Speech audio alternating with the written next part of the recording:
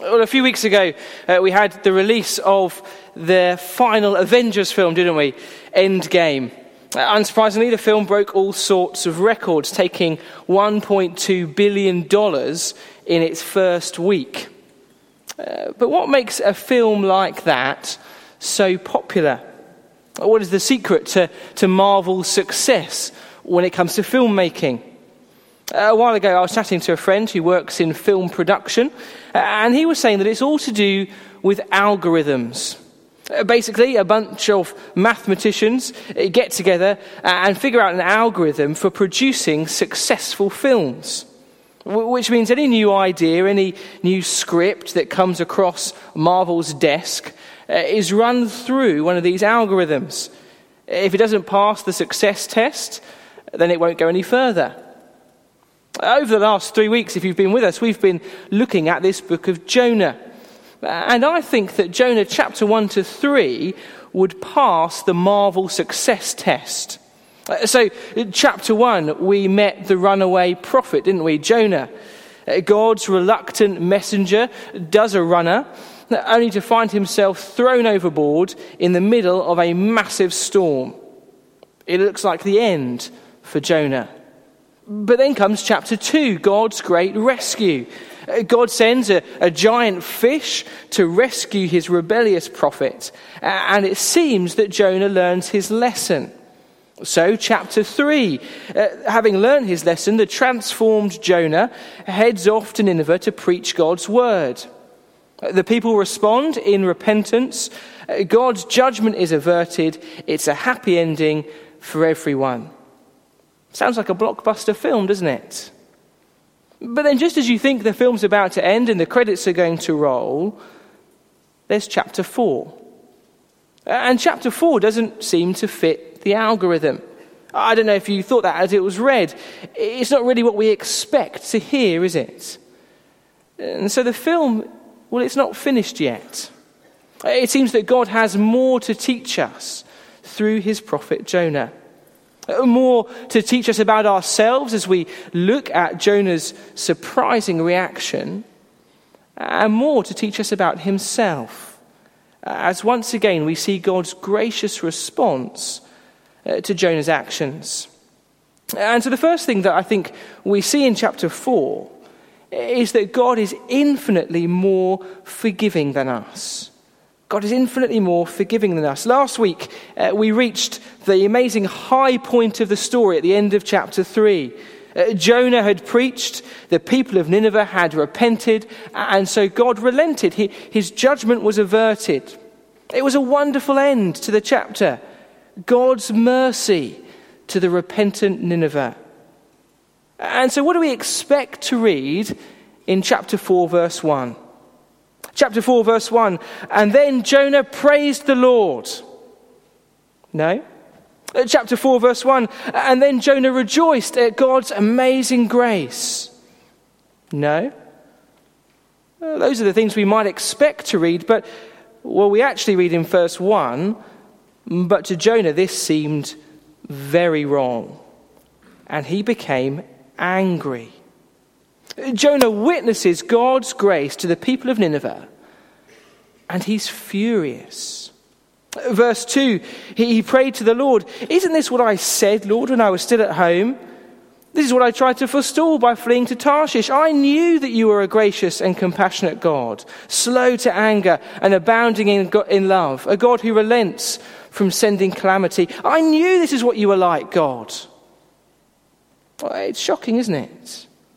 Jonah makes this amazing declaration of God's character, a declaration that we've read already throughout this service.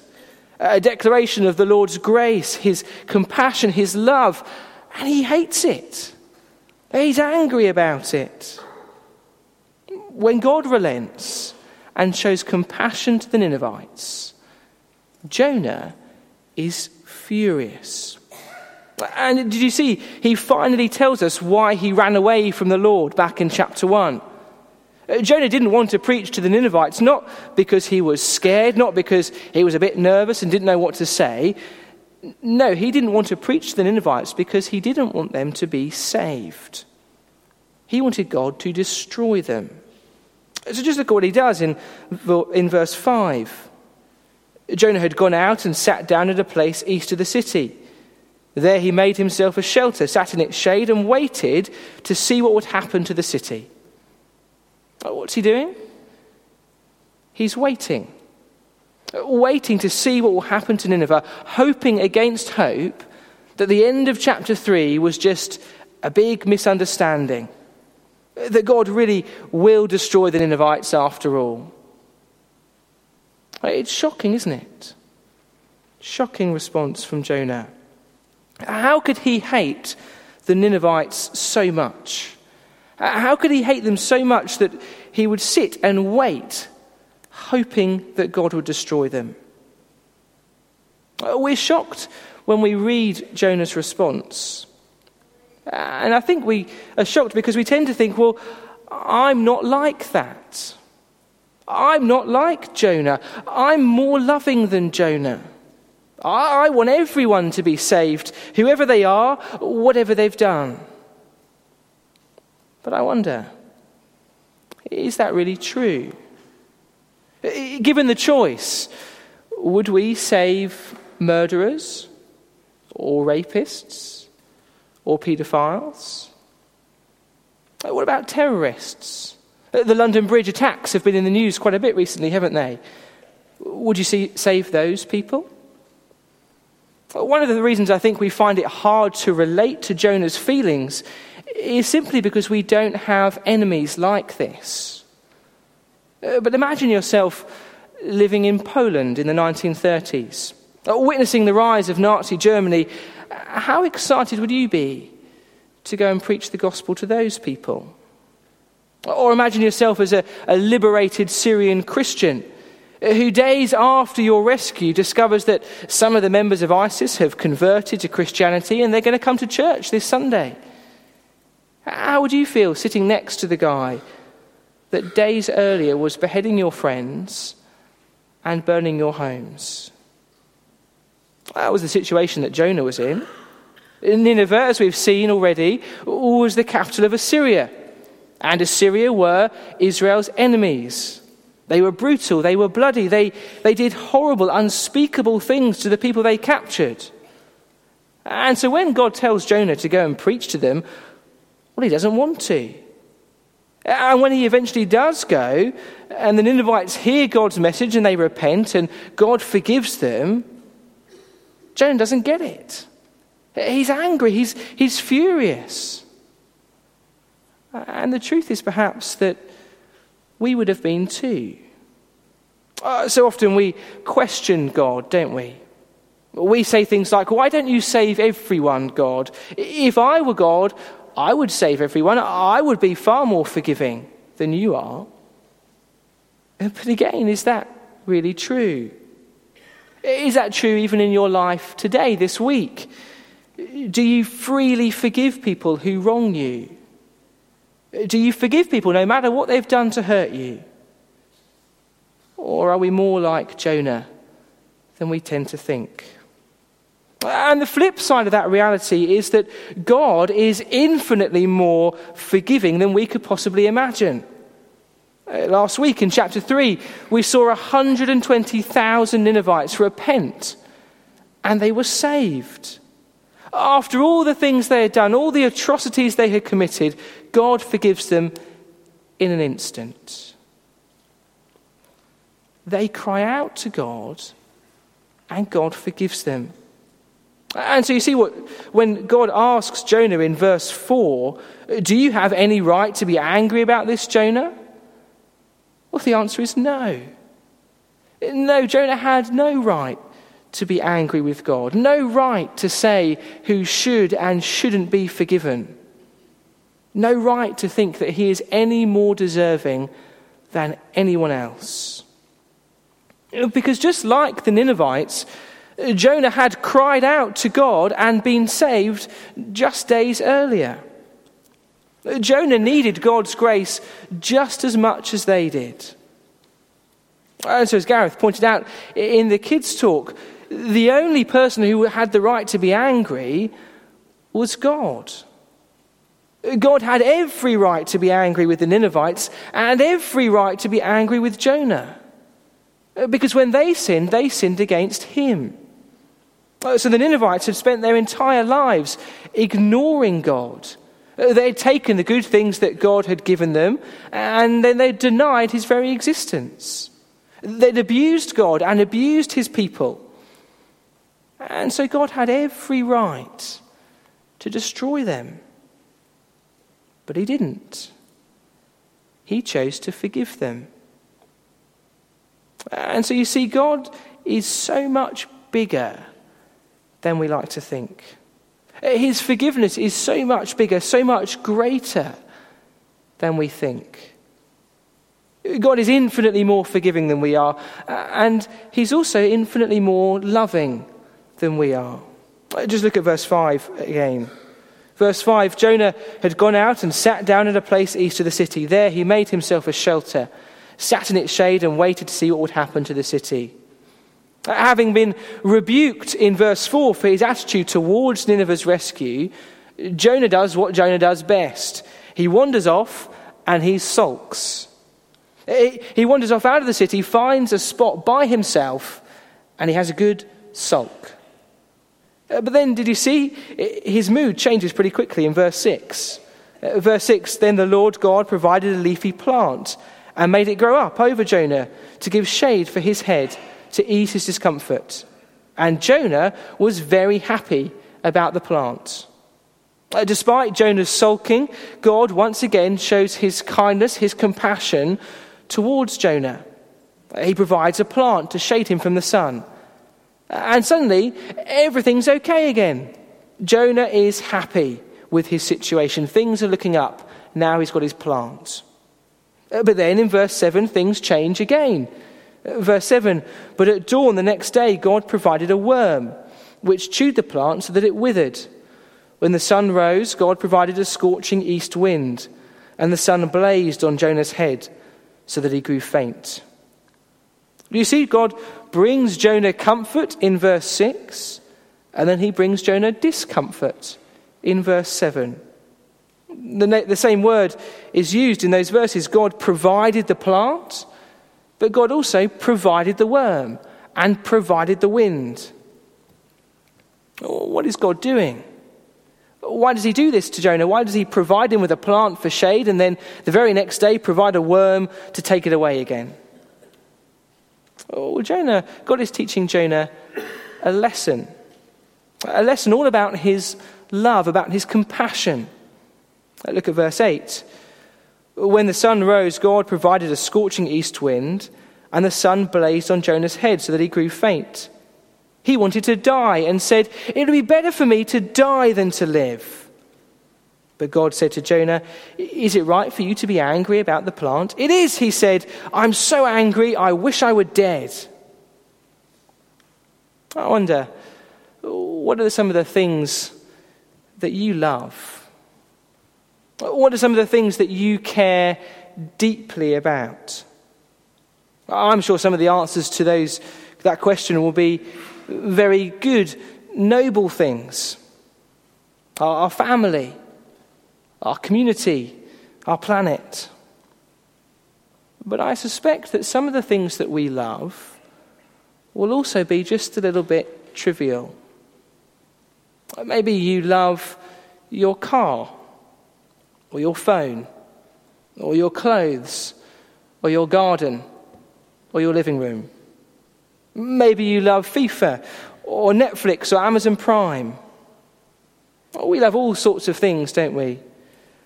And sometimes we see just how much we love those things when they're taken away from us. So someone scratches your car, or your little brother breaks your phone, and you're furious because you love those things. A fox digs up your flower bed, your computer game doesn't save properly, your football team loses, or your internet stops working, and you get angry, really angry, because you love those things. Jonah loved a plant. It was just a plant. It sprang up one day and it was gone the next. But he loved that plant. He loved the comfort, the pleasure, the satisfaction that it brought him, the shade that it gave him. He loved it so much that when it was taken away from him, he was angry enough to die. And Jonah loved his plant, even though in the end it was just a plant. The thing that Jonah didn't love, the thing he would not love, was the Ninevites. 120,000 men, women, and children. People that God had brought into existence and so bore God's image. Jonah didn't love them. In fact, he sat outside their city hoping that God would change his mind and destroy them. And again, it seems unbelievable, doesn't it? Jonah's attitude seems unbelievable. But again, we need to be careful.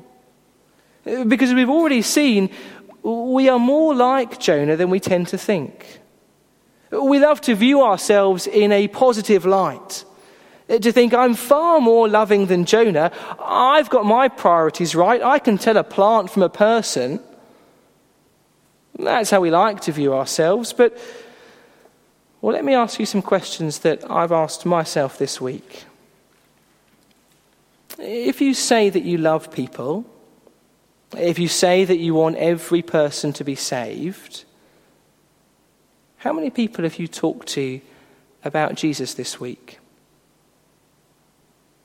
If you say that you love people and you know that the thing they need more than anything in the world is to know Christ, when was the last time you told someone the gospel? When was the last time that you said, not to a stranger, but to your closest friend who's not a Christian, can I share something with you that is more wonderful than anything in the world? Something that you desperately need, but that you don't have. Can I tell you about Jesus? We love all sorts of things, don't we? We care about all sorts of things. But do we care about people being saved for eternity? Are we as loving as we like to think? Because if we really love people, if we really want them to be saved, well, then we would do absolutely anything to tell them about Jesus. Verse 9, God said to Jonah, "Is it right for you to be angry about the plant, Jonah?" "It is," he said. "I'm so angry, I wish I were dead." But the Lord said, "You've been concerned about this plant, though you did not tend it or make it grow. It sprang up overnight and died overnight. And should I not have concern for the great city of Nineveh, in which there are more than 120,000 people who cannot tell their right hand from their left?" We're so often like Jonah, aren't we? We manage to care about the most trivial of things, yet we fail to love people. But God doesn't. Even though they were wicked and rebellious, God loved the Ninevites. Even though he had every reason to be angry with them, he chose to save them. When they cried out to him, he had compassion on them. You see, God is infinitely more loving than we are. He's so much bigger than we think. It's so much more loving and kind and compassionate and gracious than we think. And that is a truly wonderful thing. It's wonderful because, as we've seen time and time again in this short book, we are just like Jonah. Just like Jonah in chapter 1, we so often hear God's word and then go ahead and do the complete opposite. Just like Jonah in chapter 2, we can't even cry out to God without feeling slightly self-righteous about it. And just like Jonah in chapter 4, we struggle to forgive those who hurt us. We struggle to love people more than our own comfort and pleasure. We're more like Jonah than we think. But the wonderful news of the gospel is that we have a God who, as Jonah rightly says in verse 2, is gracious and compassionate, slow to anger, abounding in love. We have a God who, in the person of Jesus Christ, entered our world and bore our shame so that we could know the joy of salvation. You see, the Lord Jesus, he didn't run away from the task that was set before him, but instead he went willingly and obediently not to Nineveh, but to the cross. The Lord Jesus didn't love his own comfort or security, even his own life, any more than people who do not know their right hand from their left. The Lord Jesus, filled with compassion, filled with love, he gave up those things.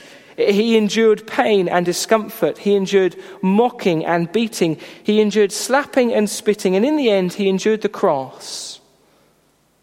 All for the sake of people that he loves. People like you and me. You see, the gospel says we are just like Jonah. Just as rebellious, just as self-righteous, just as unloving. We're just like Jonah. Yet we have a God, we have a Saviour who is infinitely more forgiving and infinitely more loving than we are.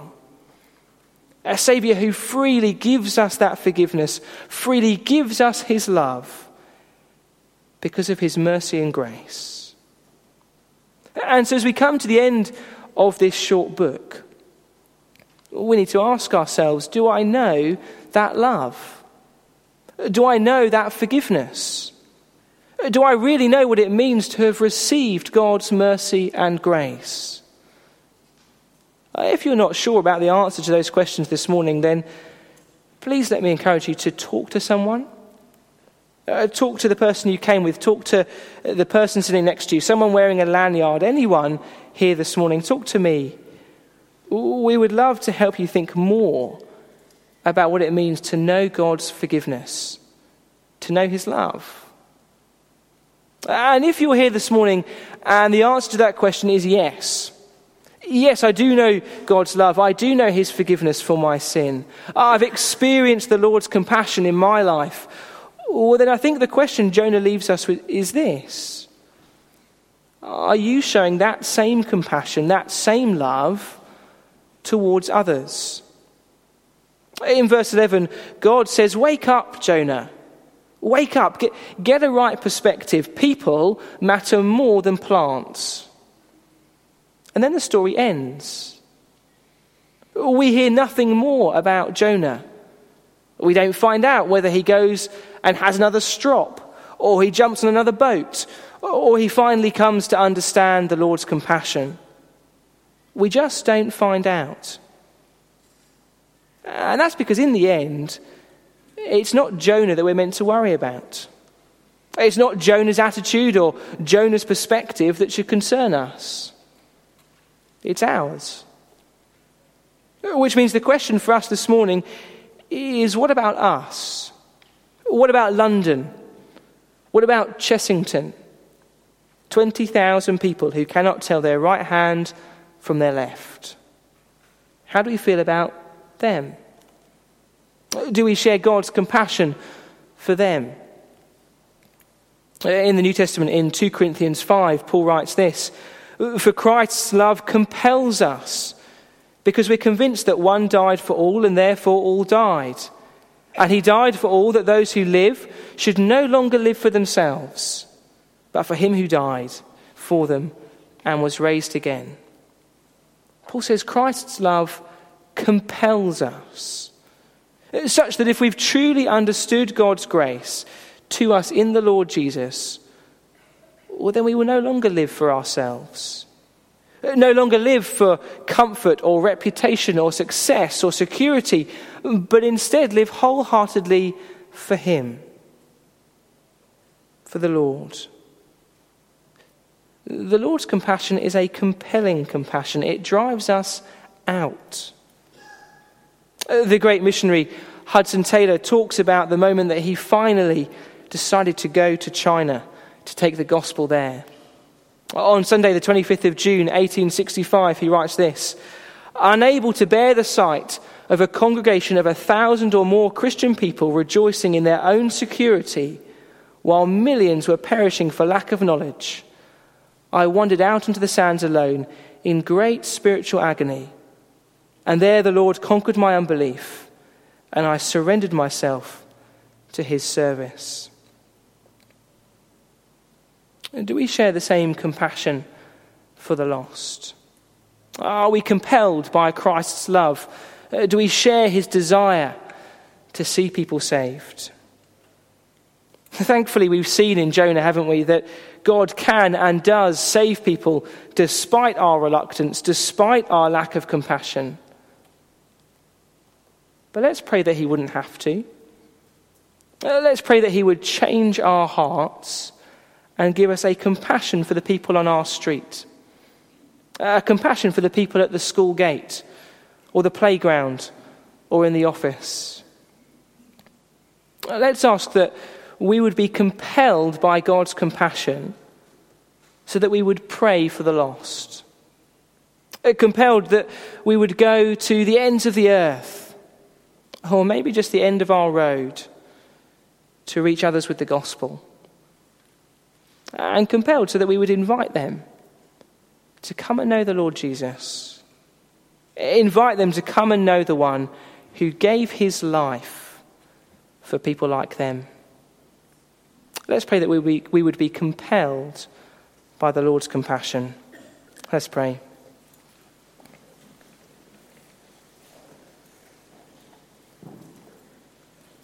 Our loving Heavenly Father, we thank you so much for what we see about you in this passage. Father, thank you that you are so much more gracious, so much more loving, so much more compassionate than we can begin to imagine this morning. But Father, we pray that by your Spirit you would give us just the smallest of sense of those things, that you would help us to understand them truly, and that as we do, Father, that you would change our hearts, that you would make us more like the Lord Jesus, so that we would have a compassion for those around us. We would want to reach out to them with the gospel.